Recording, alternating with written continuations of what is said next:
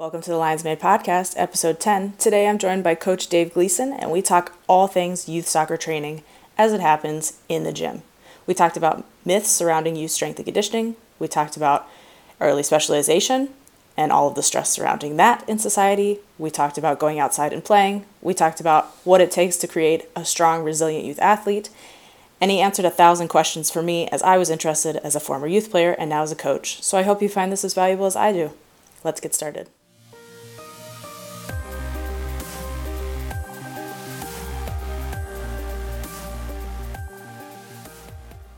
Thank you so much for coming on the show today. I'm really excited to talk about youth training with you. Oh, thank you so much for having me, Julia. I really, really respect you and what you're doing. And I'm one of your biggest fans, so it's an honor for me to talk with you right now. I appreciate you so much because you're one of those people on the internet, specifically male coaches, who gets behind all of the female coaches, especially Erica and I, and you always push us up, encourage us, and help us shine. We need a big team in order to thrive. So thank you for all your support. Well, it's all well deserved, and I'm just kind of speaking on what I see, and you do an amazing job. Thank you so much. Well, I'm thrilled that you're on the podcast today because I think youth training is a really important issue, and I truly can't think of anyone better to address that right now than you. So could you please introduce yourself? Who is Dave Gleason, and what do you do? Okay. Well, everybody, I'm Coach Dave, as my kids like to call me, and I own a facility in Boston, Massachusetts, United States, and we start with shy 6-year-olds and go all the way up to 18-year-old kids. And I say that because we view any child that comes in our facility as an athlete. So whether they're a team sport athlete or what we would consider a fitness athlete, we just want to help kids be the best version of themselves. We're in our 10th year right now. I've been in the industry. I'm kind of a dinosaur, if you will. I've been in the industry for over 25 years. And I feel like the first year I started, working with kids, because it's what I live for. It's why I get up out of bed in the morning. And I feel very blessed to be able to serve kids every day. Where was it in your career exactly? I know you've done a little bit of everything, but where was it in your career exactly where you're like, kids, that's what makes the difference for me? What was your turning point? Let's see. Probably when I had my own, to be honest. Okay. Being a player myself, a soccer player myself, I had always coached kids in camp situations or environments. So I'd always worked with kids. And then even early on in my fitness career, even if I was working in kind of a large multi-purpose health club, I always found my way somehow to start working with kids, especially kids under the age of 13. But once I had my own kids and I was fortunate enough to be able to coach them as well, it dawned on me around the year 2000, I need to be doing this all the time. Mm-hmm. And kind of forget about working with adults, even though that can be very lucrative. I needed to go where my heart and passion lies. And I knew at that point it was with kids. And it still is. I love that. And you've been in it, you said 10 years now with your facility, right? Yeah, we opened up, actually this October will be the 10-year anniversary from my facility. Amazing. How different do you feel like you are from when you first started? Oh man, that's a good question. Julia, I'll just say this, I'm still learning. Oh yeah. I'm literally still learning. I'm still studying like crazy. I'm recertifying myself in certifications that I already have just to go through the entire course again. I feel like as much as I feel like I know more now, I feel like there's so much more to learn. So I've changed a lot in terms of from when I began. I think in terms of my directness, if you will, mm-hmm. with parents, especially because I used to be afraid of that as a younger coach. And fortunately or unfortunately, whatever way you want to look at it, I think the kids that we train deserve us to really tell parents the straight and narrow, like what is up, like what the science says, what's right and wrong, and explain to them in the best possible way how what they did growing up might not be the best thing for their child today. I used to really shy away from that. So I think to directly answer your question, the way that I've changed the most is in that regard, outside of just continually, educating myself. As much as I maybe thought I knew years ago, I realize now I really didn't know much of anything. But that's an amazing start to where we're going to go. So today we're going to address some of the myths and the concepts that are kind of left behind in youth training and do kind of an update episode. So let's talk about that with the parents and how things used to be in the 80s. What are some of the things you can update us on? What has changed since the 80s? How do we train in soccer differently? Yeah, well, let me put it in a context this way. I have to say it's kind of like a youth sports continuum that I came up with a few years ago. And, when I grew up, everyone played something. So there were your team sport athletes, and then there were your kids that might be individual sport athletes. But even your kids that were involved in the arts or music or anything else still were very active outside, and they would at least play something at the recreational level. And it's just the landscape has changed so much where, now we've segmented all these kids where what we call fitness athletes, they don't really have a place. So you're either a competitive team sport athlete or a competitive individual athlete, or you don't really have a place in the whole continuum and environment that youth sports is today, because in the States, it has changed so much. It's so hyper competitive. Oh yeah. And because of that, we now have and I'm still working this out in my head, Julia, whether the kids have changed because of their environment, so they've adapted to that, or if they're the same kids just living in a different environment. I don't know how exactly I'm framing that yet, but I do know the environment is different, the atmosphere is different, the intensity is much different. So the things that we did when we were younger don't necessarily apply today, if that makes any sense. Yeah, absolutely. That sounds like the classic psychology nature versus nurture argument. Is it this or is it Sure. that? It's probably both. Right. Exactly. Yeah, so competitiveness, that makes sense. But strength and conditioning also wasn't so in or as accessible in the 80s and 90s. I mean, when I was a youth, I didn't touch a barbell until my junior year of high school, I believe it was. And now there's high school strength coaches in most cases, or in good school Sure. districts. And so they're on-ramping kids with 8th grade. I mean, right as kids are starting to get recruited to schools. That's a big difference. It is, and this points back to what I just referenced in terms of the way that children, by and large, grew up.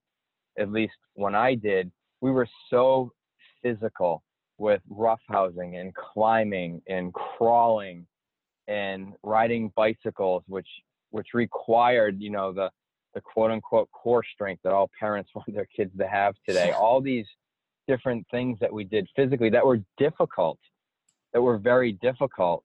Now we're faced with the charge of, you had mentioned it. We start with our middle schoolers. We're teaching them how to Olympic lift. Yeah. We're teaching them how to get weight off of a floor and onto their shoulders in a safe way, because they never had that trial and error growing up. They never moved rocks, or they never moved a log because it was in the way of them riding their bike through the woods. There was just, and I could come up with so many examples, but the inception of strength training, formalized strength training, I almost hate to say it, it's a necessity these days. Yes. Because of the lack of physical activity and the type of physical activity kids are getting or not getting. I was just talking about this with Erica, believe it or not. Love her. How most kids that I see these days, new athletes, are deconditioned and malnourished. And that's just the ugly truth and these are club level players, some of them. This isn't just a kid that's coming in because they need exercise. This is a kid that's trying to make a higher level club team or maybe their high school varsity team that is completely deconditioned. They have no base of strength, no foundation of coordination. So it's literally starting from scratch with a lot of these kids. Absolutely. Yeah, coordination is on the bottom of our chart, obviously. That's basically the foundation of what we do, believe it or not, is not core strength people, which can't be achieved through a plank position. Yeah, exactly. Yeah, it's actually the coordination which all of us learned because we were all outside all the time because our parents didn't want us in the house, or multi-sport athletes with the whole body coordination. And it's so interesting that you say that about high school kids, because I even have adult athletes, like first and second league athletes that come in for rehab or whatever, and they don't know how to move. They don't have any proprioception. They don't have coordination, and that is somehow just missing from training, from development. And that's, yeah, like you said, S&C becomes a necessity because that would be completely missing otherwise, or the chance to learn that would be missing otherwise. Absolutely. I see the same exact thing with the bookend of the younger age group. They're lacking even the ability to cross their midline and know where their hand and arm is in space. It's crazy, right? But they've got great, footwork on top of a ball. They're magic. Technical right? and tactical, because they have 4, training sessions, skill sessions a week, but they can't run. So backwards. Unfortunately, it is. In many ways, because I've been in the industry long enough. I sometimes I have those fleeting moments of thinking, for the younger age groups, I shouldn't even exist. Yeah. They should get to me at a point where, okay, now we can really do something special, right? But it's baseline stuff, and I'm so glad you referenced coordination. That is at the bottom of our pyramid as well. We spend the majority of our time working on some element of coordination, and usually it's 3 or 4 elements every single session. And what does that look like when you do that? Can you give us an example? Sure. For our 6 to 8-year-olds, it looks like what PE used to look like in the United States, but it's a lot of it is contralateral coordination, just having them skip and crawl, bear crawl, crab walk, side shuffle. We do a lot with object manipulation. We'll do some reactivity, some balance, both dynamic and static. We'll do ambulatory balance. So we'll have them hop and then try to stick a landing on one leg. And can you hold that? We'll do something called scramble to balance, where they start out on their belly. When we give them a cue, they stand up as quickly as possible and stand on one leg. So it's extremely fast movement to being static.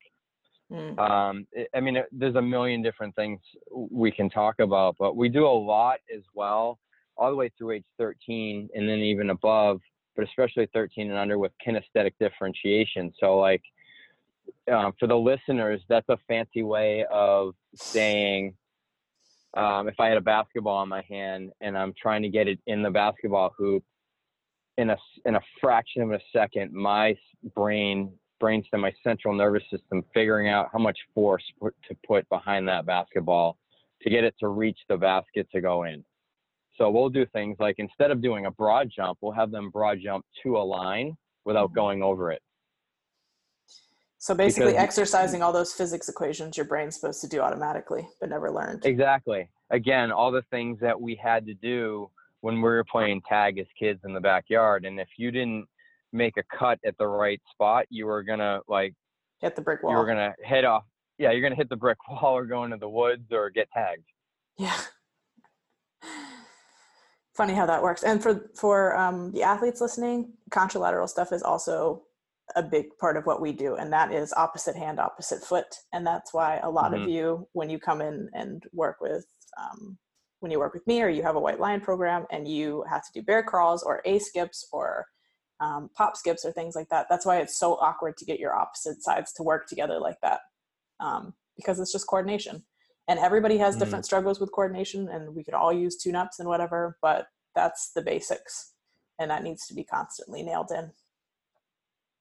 Yeah, awesome. All right, so let's go into early specialization. Can you define early specialization for us? Tell us a little bit about the debate, which is crazy, and then and then we'll dive deeper Crazy into that it. there is a debate, right?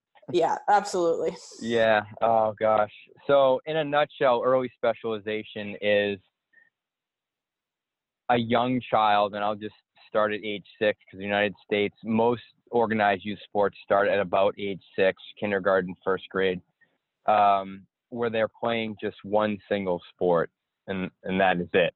And that's also started to become their only form of exercise at all. So if they're not at practice, they're on the couch or they're on their iPhone or their Xbox or doing homework or whatever else they do as And kids. I'll add, it's But they're not only their only physical activity, it's also their only social activity outside of mandatory school and I'm social media. so glad that you said that.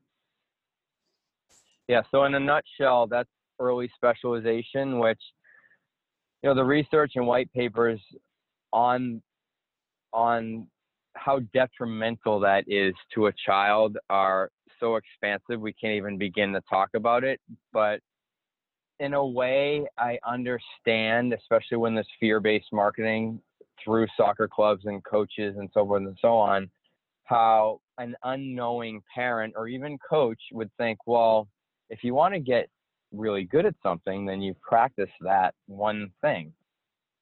Yeah. The issue is, and I'll just say it this way, because this is a myth. Early specialization does not make it for a better player. A better athlete makes for a better player. So we have to start with the human being as a whole, both mentally and physically, and making sure that they develop, and then they can become potentially any kind of player that they want to be. Which is a huge difference.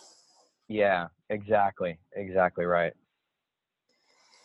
Yeah, because So when we look at obviously, those 4 columns, right? Again, technical, tactical, physical, and mental, and we get it so ass backwards and say, hey, let's start developing this technical, tactical player, and then they're not athletic, or they're not mentally tough, they're not mentally strong, they don't have that concentration, they have issues with stress, etc. Because those things were never developed through having multiple sports that challenge your whole body, things you're not good at, having to learn all kinds of different skills, having all kinds of social interactions.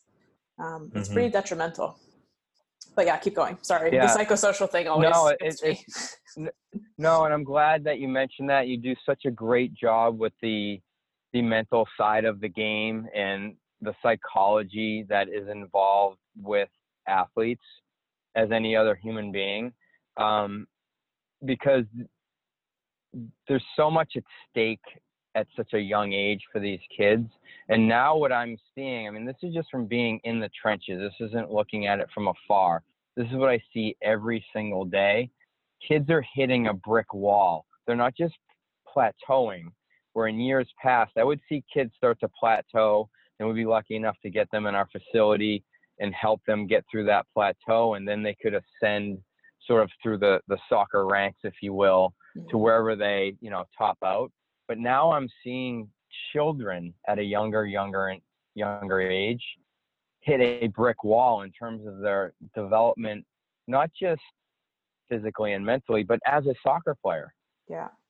They are, we have these club soccer players that have specialized early. I just had another one that did not make his first year high school team, that's been playing club soccer and only club soccer since the age of 6. Now he's 14, so and he's devastated. Yeah. Devastated.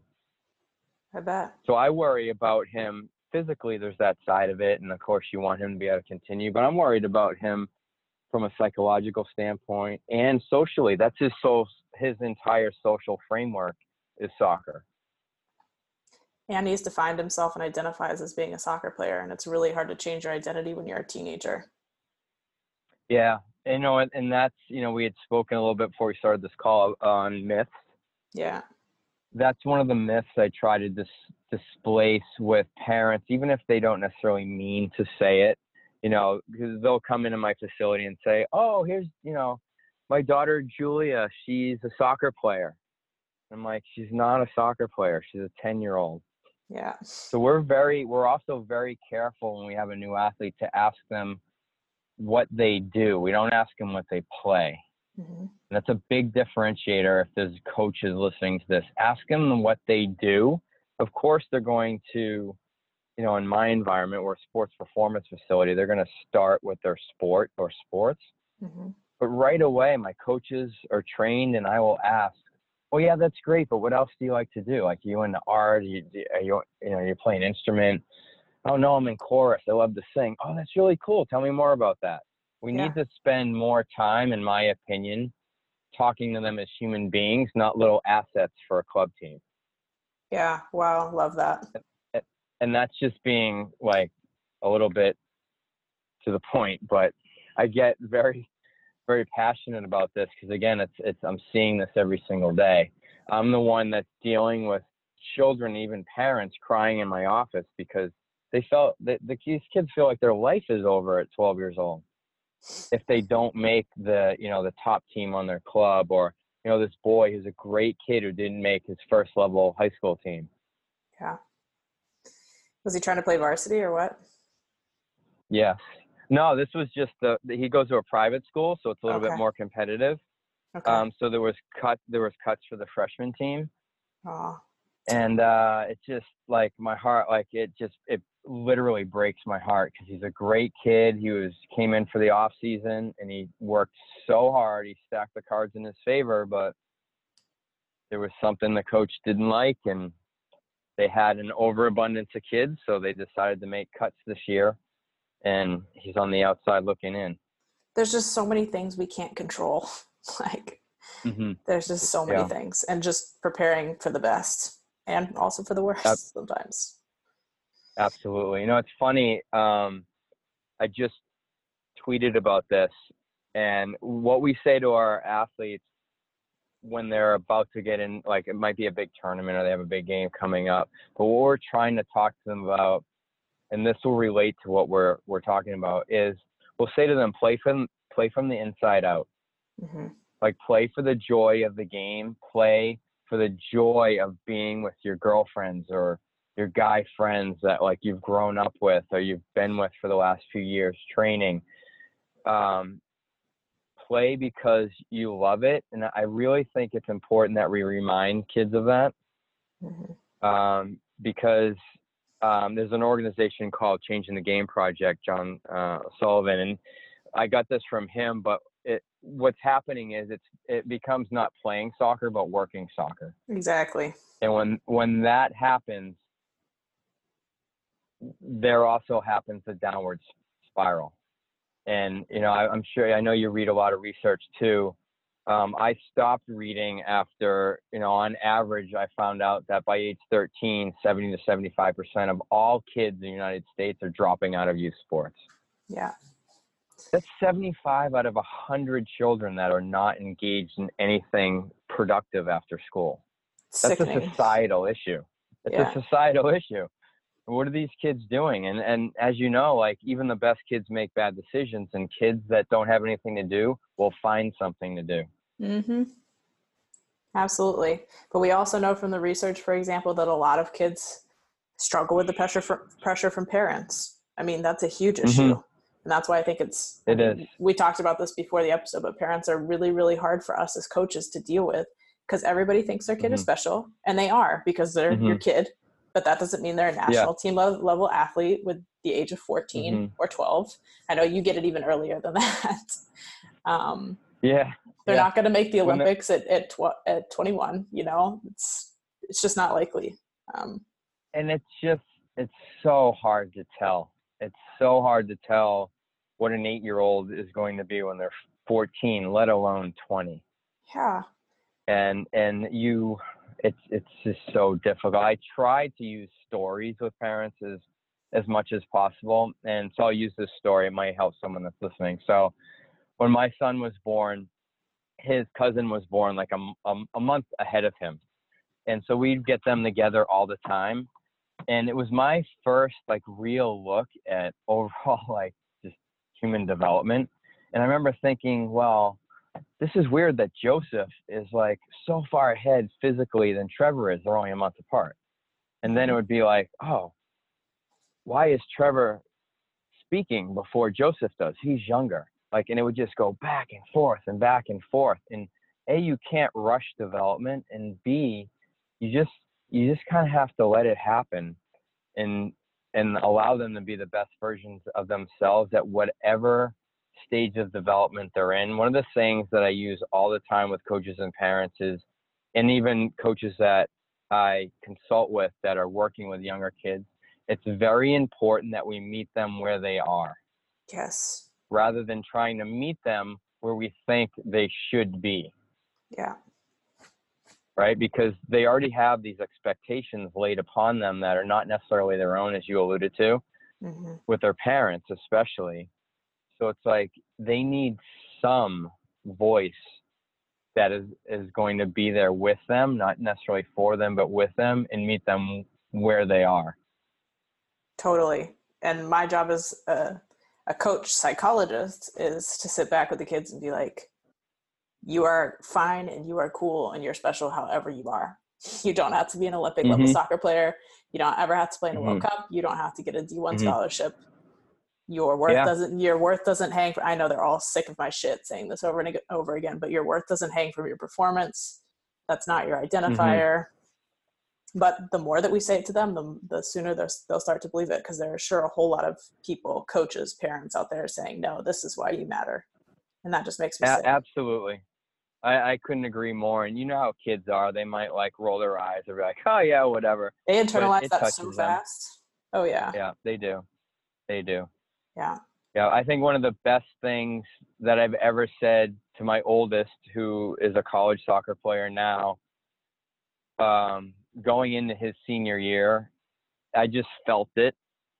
So I said it, and I just said to him, Trevor, you could quit tomorrow and I won't love you any less. Yeah. And it was because he was going into his senior year, the height of recruiting, stress, trying to figure out what kind of school do I want to go to? What kind of a system do I fit into? Do I want Division 1, 2, or 3? Like all the stress involved with that. That was probably one of the best conversations I've ever had with him, to be honest with you. And for him to look at me and say, you know what, you don't know how much I appreciate that. Because even doing what I do for a living, I can get ahead of myself. Oh, yeah. Right. And I can start to lay expectations on my own kids. So no one's infallible from that. We just have to do the best that we can as parents and coaches to make sure we're putting their needs first. Yeah. Yeah, just like we always say, take care of the athlete take care of the human before you take care of the athlete, take care of the athlete before you take care of the soccer player or whatever sport it is. It's also the same when we talk about the worth. You could quit tomorrow and I wouldn't love you any less, or you can play tomorrow and I wouldn't love you any less. Like the basis for this is your humanity, then the rest on top of that. Yeah. So let's rock with strength training for kids. Now, one of the most annoying things that still goes on in this industry, I'm not really sure why, is the concept that young kids can't lift weights. That's frustrating because the research over the last decade has very clearly pointed to, yes, youth athletes can absolutely lift weights. And when we think about weights or weight training, strength training versus what they do every day, kicking soccer balls, running, which is unilateral activity with up to 6 times their body weight on one leg, etc. Can you talk a little bit about the stand of the research and how you approach youth strength and conditioning? Yeah, I think the best thing to do is to talk about examples. You just gave one really good example. The other thing, example I'll give you is like we would do a lot of jumping and landing for our younger kids because for their legs, that is strength training. Yeah. Right. Plyometrics. Crawling is strength training. I mean, the eccentric forces or the ability to slow down the force when you're falling to the earth. It's so many times your body weight depending on the height you're landing on. And I just had a flashback to like literally jumping out of a tree that I was climbing. Like the forces that I needed so that I wouldn't get hurt. doing that. And, I go back to, again, like lifting logs and rocks or climbing. That was strength training for us at a very, very young age. So the notion that putting a 20-pound dumbbell in a 12-year-old's hand to do a bent over row could be detrimental is ludicrous to me. Yeah. Especially under a watchful eye, because when I grew up, there was no watchful eye. And I'm not talking about lifting weights, in the basement with dad's weights. I'm talking about the things we did outside. Yeah. Just in general, just to play what we wanted to play, move things or set things up, build forts or like whatever we were doing. It was so physical. Talking about research, this is an interesting thing I just got from Lee Taft, who I think you know. Love He's him. been reading research that illustrates there's actually a connection between strength training and growing. So there used to be this myth that, it'll stunt their growth. Well, actually, the opposite is true. And that's what they're starting to research more and more at major universities here, is how it'll actually promote bone growth in terms of length. So fascinating. Which is that's fantastic news. Yeah. Yeah. But it's just frustrating because sometimes the science, what's fact, just gets ignored. So again, I think it's really important for coaches that are listening to use as many stories as you can so that parents can connect the dots and you can connect the dots with your athletes so that they understand it's not only safe, but it's one of the most beneficial things that you can do. Yeah, if it's absolutely. done right, I should say. Yeah, that's what we're there for. Yeah, exactly. Yeah. I think in any industry, we could talk about medical doctors. There's always going to be practitioners that are not doing the right thing by the people they serve. So to point out those few instances and say that we're just going to wipe the board clean and say it's not good for any children at all is not the right thing to do at all. Yeah, I couldn't agree more. Now, in German soccer, a lot of times what I'll hear is, well, we've always done it this way. Or when I was young, the research said blah, blah, blah. And somehow that's considered a viable argument. Now, that's so fascinating to me because when do we look at, and I work in research, so when do we look at research really ever and say, well, the research said 20 years ago this, so we're going to stick to that instead of the thousands of articles that have come out between 2005 and 2019. And you just think, like, why would that be different, especially when it's, at the risk of performance or jeopardizing kids, like the most vulnerable population, the ones that need every square inch of work and effort to succeed.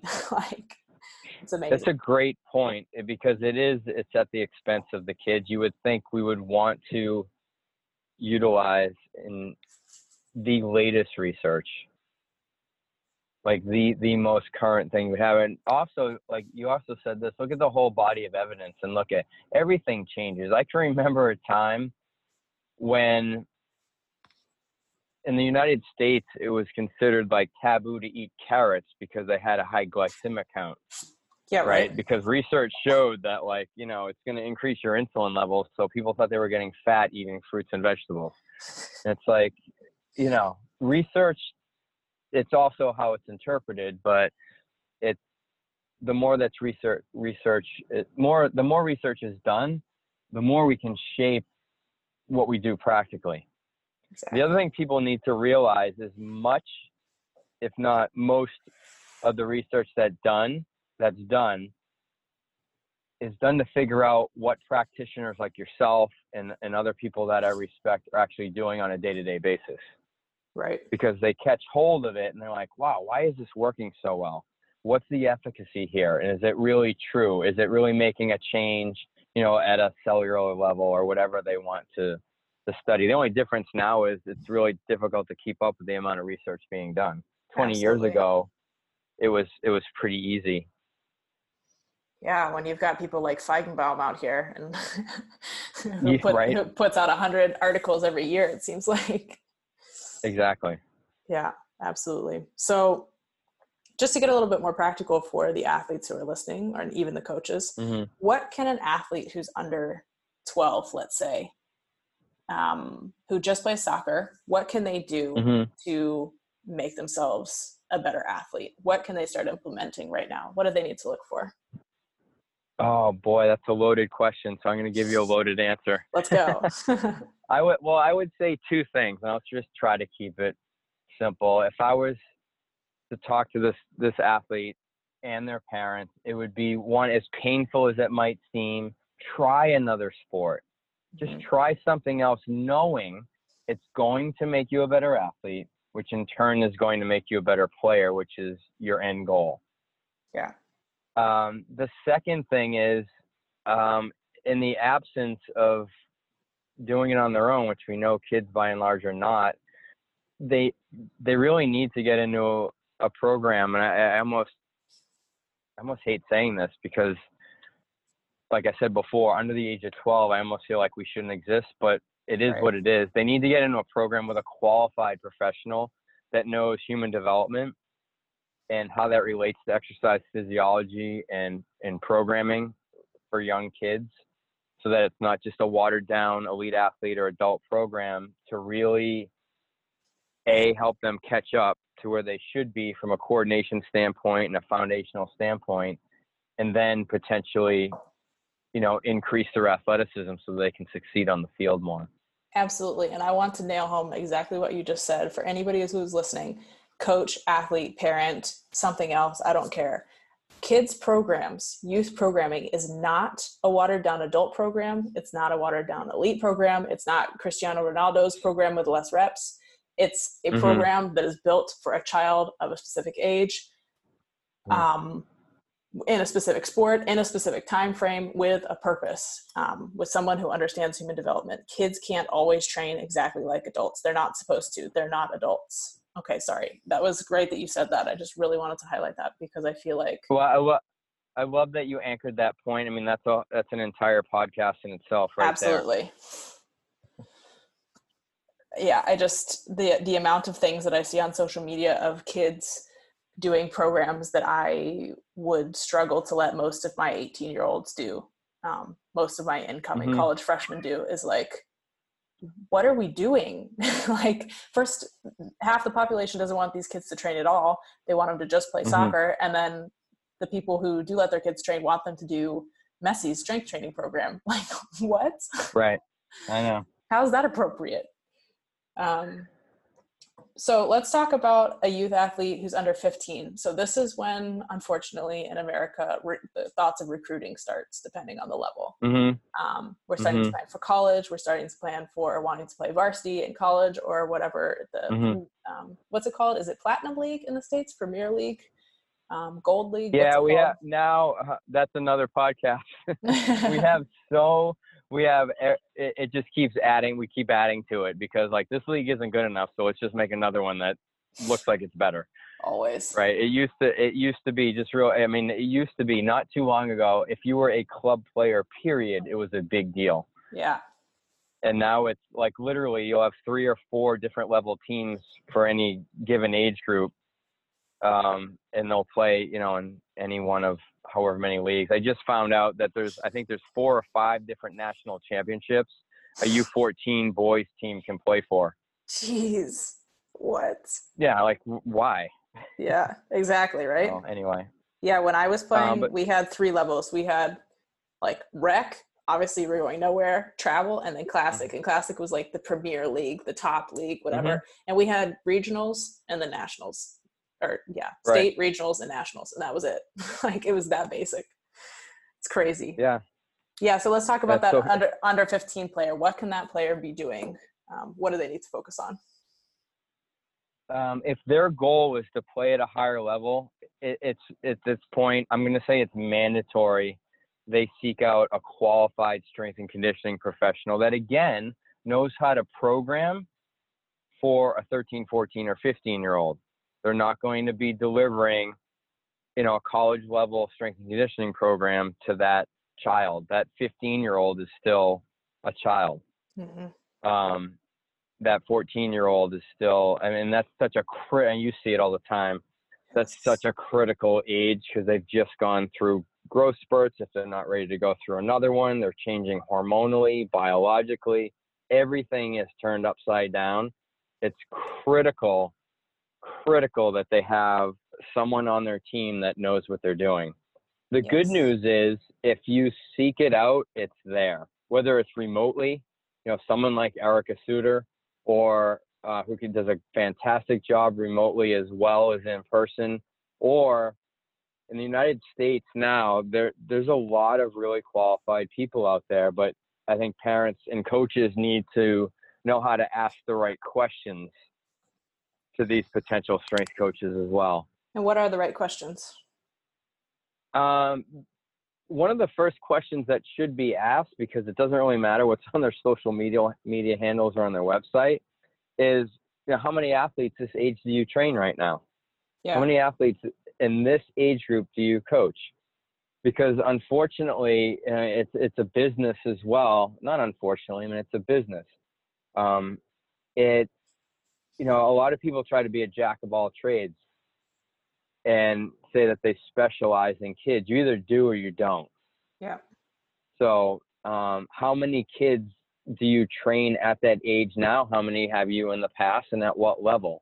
That's one of the the most important things. Of course, the education piece has to be asked. Like, what is your education? What's your formal education, as well as your experiential education? Like, what have you found has been difficult for this age? What kinds of things do you do? Those are probably the two most important things that I would ask, and that's coming from me as a parent. Yeah, I think those are great questions because that'll take out a lot of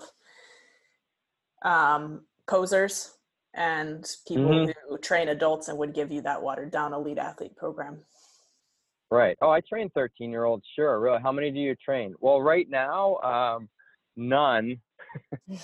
How many have you trained in the last year? None. Right. Right. Another question that kind of comes off of a question that I asked potential candidates for employment with me is, if you were to pick one age group, what would be your favorite age group and why? Yeah. Nice. Of course, most are going to say, what? Well, I want to train elite athletes, college, pro level. But you kind of have to gauge the person you're talking to and see what they say. If they give you an honest answer, you want to think about how much attention and care are you going to give my 14-year-old? If you just told me that, like, really your bread and butter is college athletes, it's fine. It's not a good fit for us. Yeah. Let you know what you're working with in advance so you're not wasting time and money. Yeah. You put it the right way. There's a lot of posers out there. Yeah, it's hard. Social media makes things a lot more complicated. Social media is also amazing, but it sure does make things complicated. Yeah, I agree. Yeah. Coach, thank you so incredibly much for being on the podcast. Can you tell the people where to find you? And I will put all those links in the description. Oh, cool. This was so fun to talk to you. I need to do it more, I think. Absolutely. So I think the best place to find me is probably on Twitter. It's @YouthFitness is my Twitter handle. Best handle ever. I'm also, I got lucky with that one. That shows my age. I was able to get that handle. No one else had it already. And then I post quite a bit on social media. The one from my gym is it's @AX South Shore. And then my personal one, which is a lot of the same postings, it's Coach Dave Gleason. And he is great. He posts a lot of great, I love your IGTVs especially, but you post a lot of great information both on Twitter and also on your Instagrams. So I definitely recommend following him, whether you're a coach or you're an athlete, doesn't matter. That means a lot. We talked quite a bit about myths and misinformation, and that's really one of the biggest reasons why I do it. I just want people to be in the know so they can make informed decisions on the truth. Well, I think that you're one of the most genuine people. You and Erica are two of the most genuine people that I know. And the way that you guys use social media to the advantage of your athletes and not to the advantage necessarily of making more money off your athletes is excellent. I respect that a lot. Thank you. Yeah. Appreciate that. All right. Well, you'll definitely be back if you've got time because we have so much more to discuss. So, guys, please go follow Coach Dave. And Dave, always a pleasure. Thanks so much for your time. You too, Julia. Thanks so much.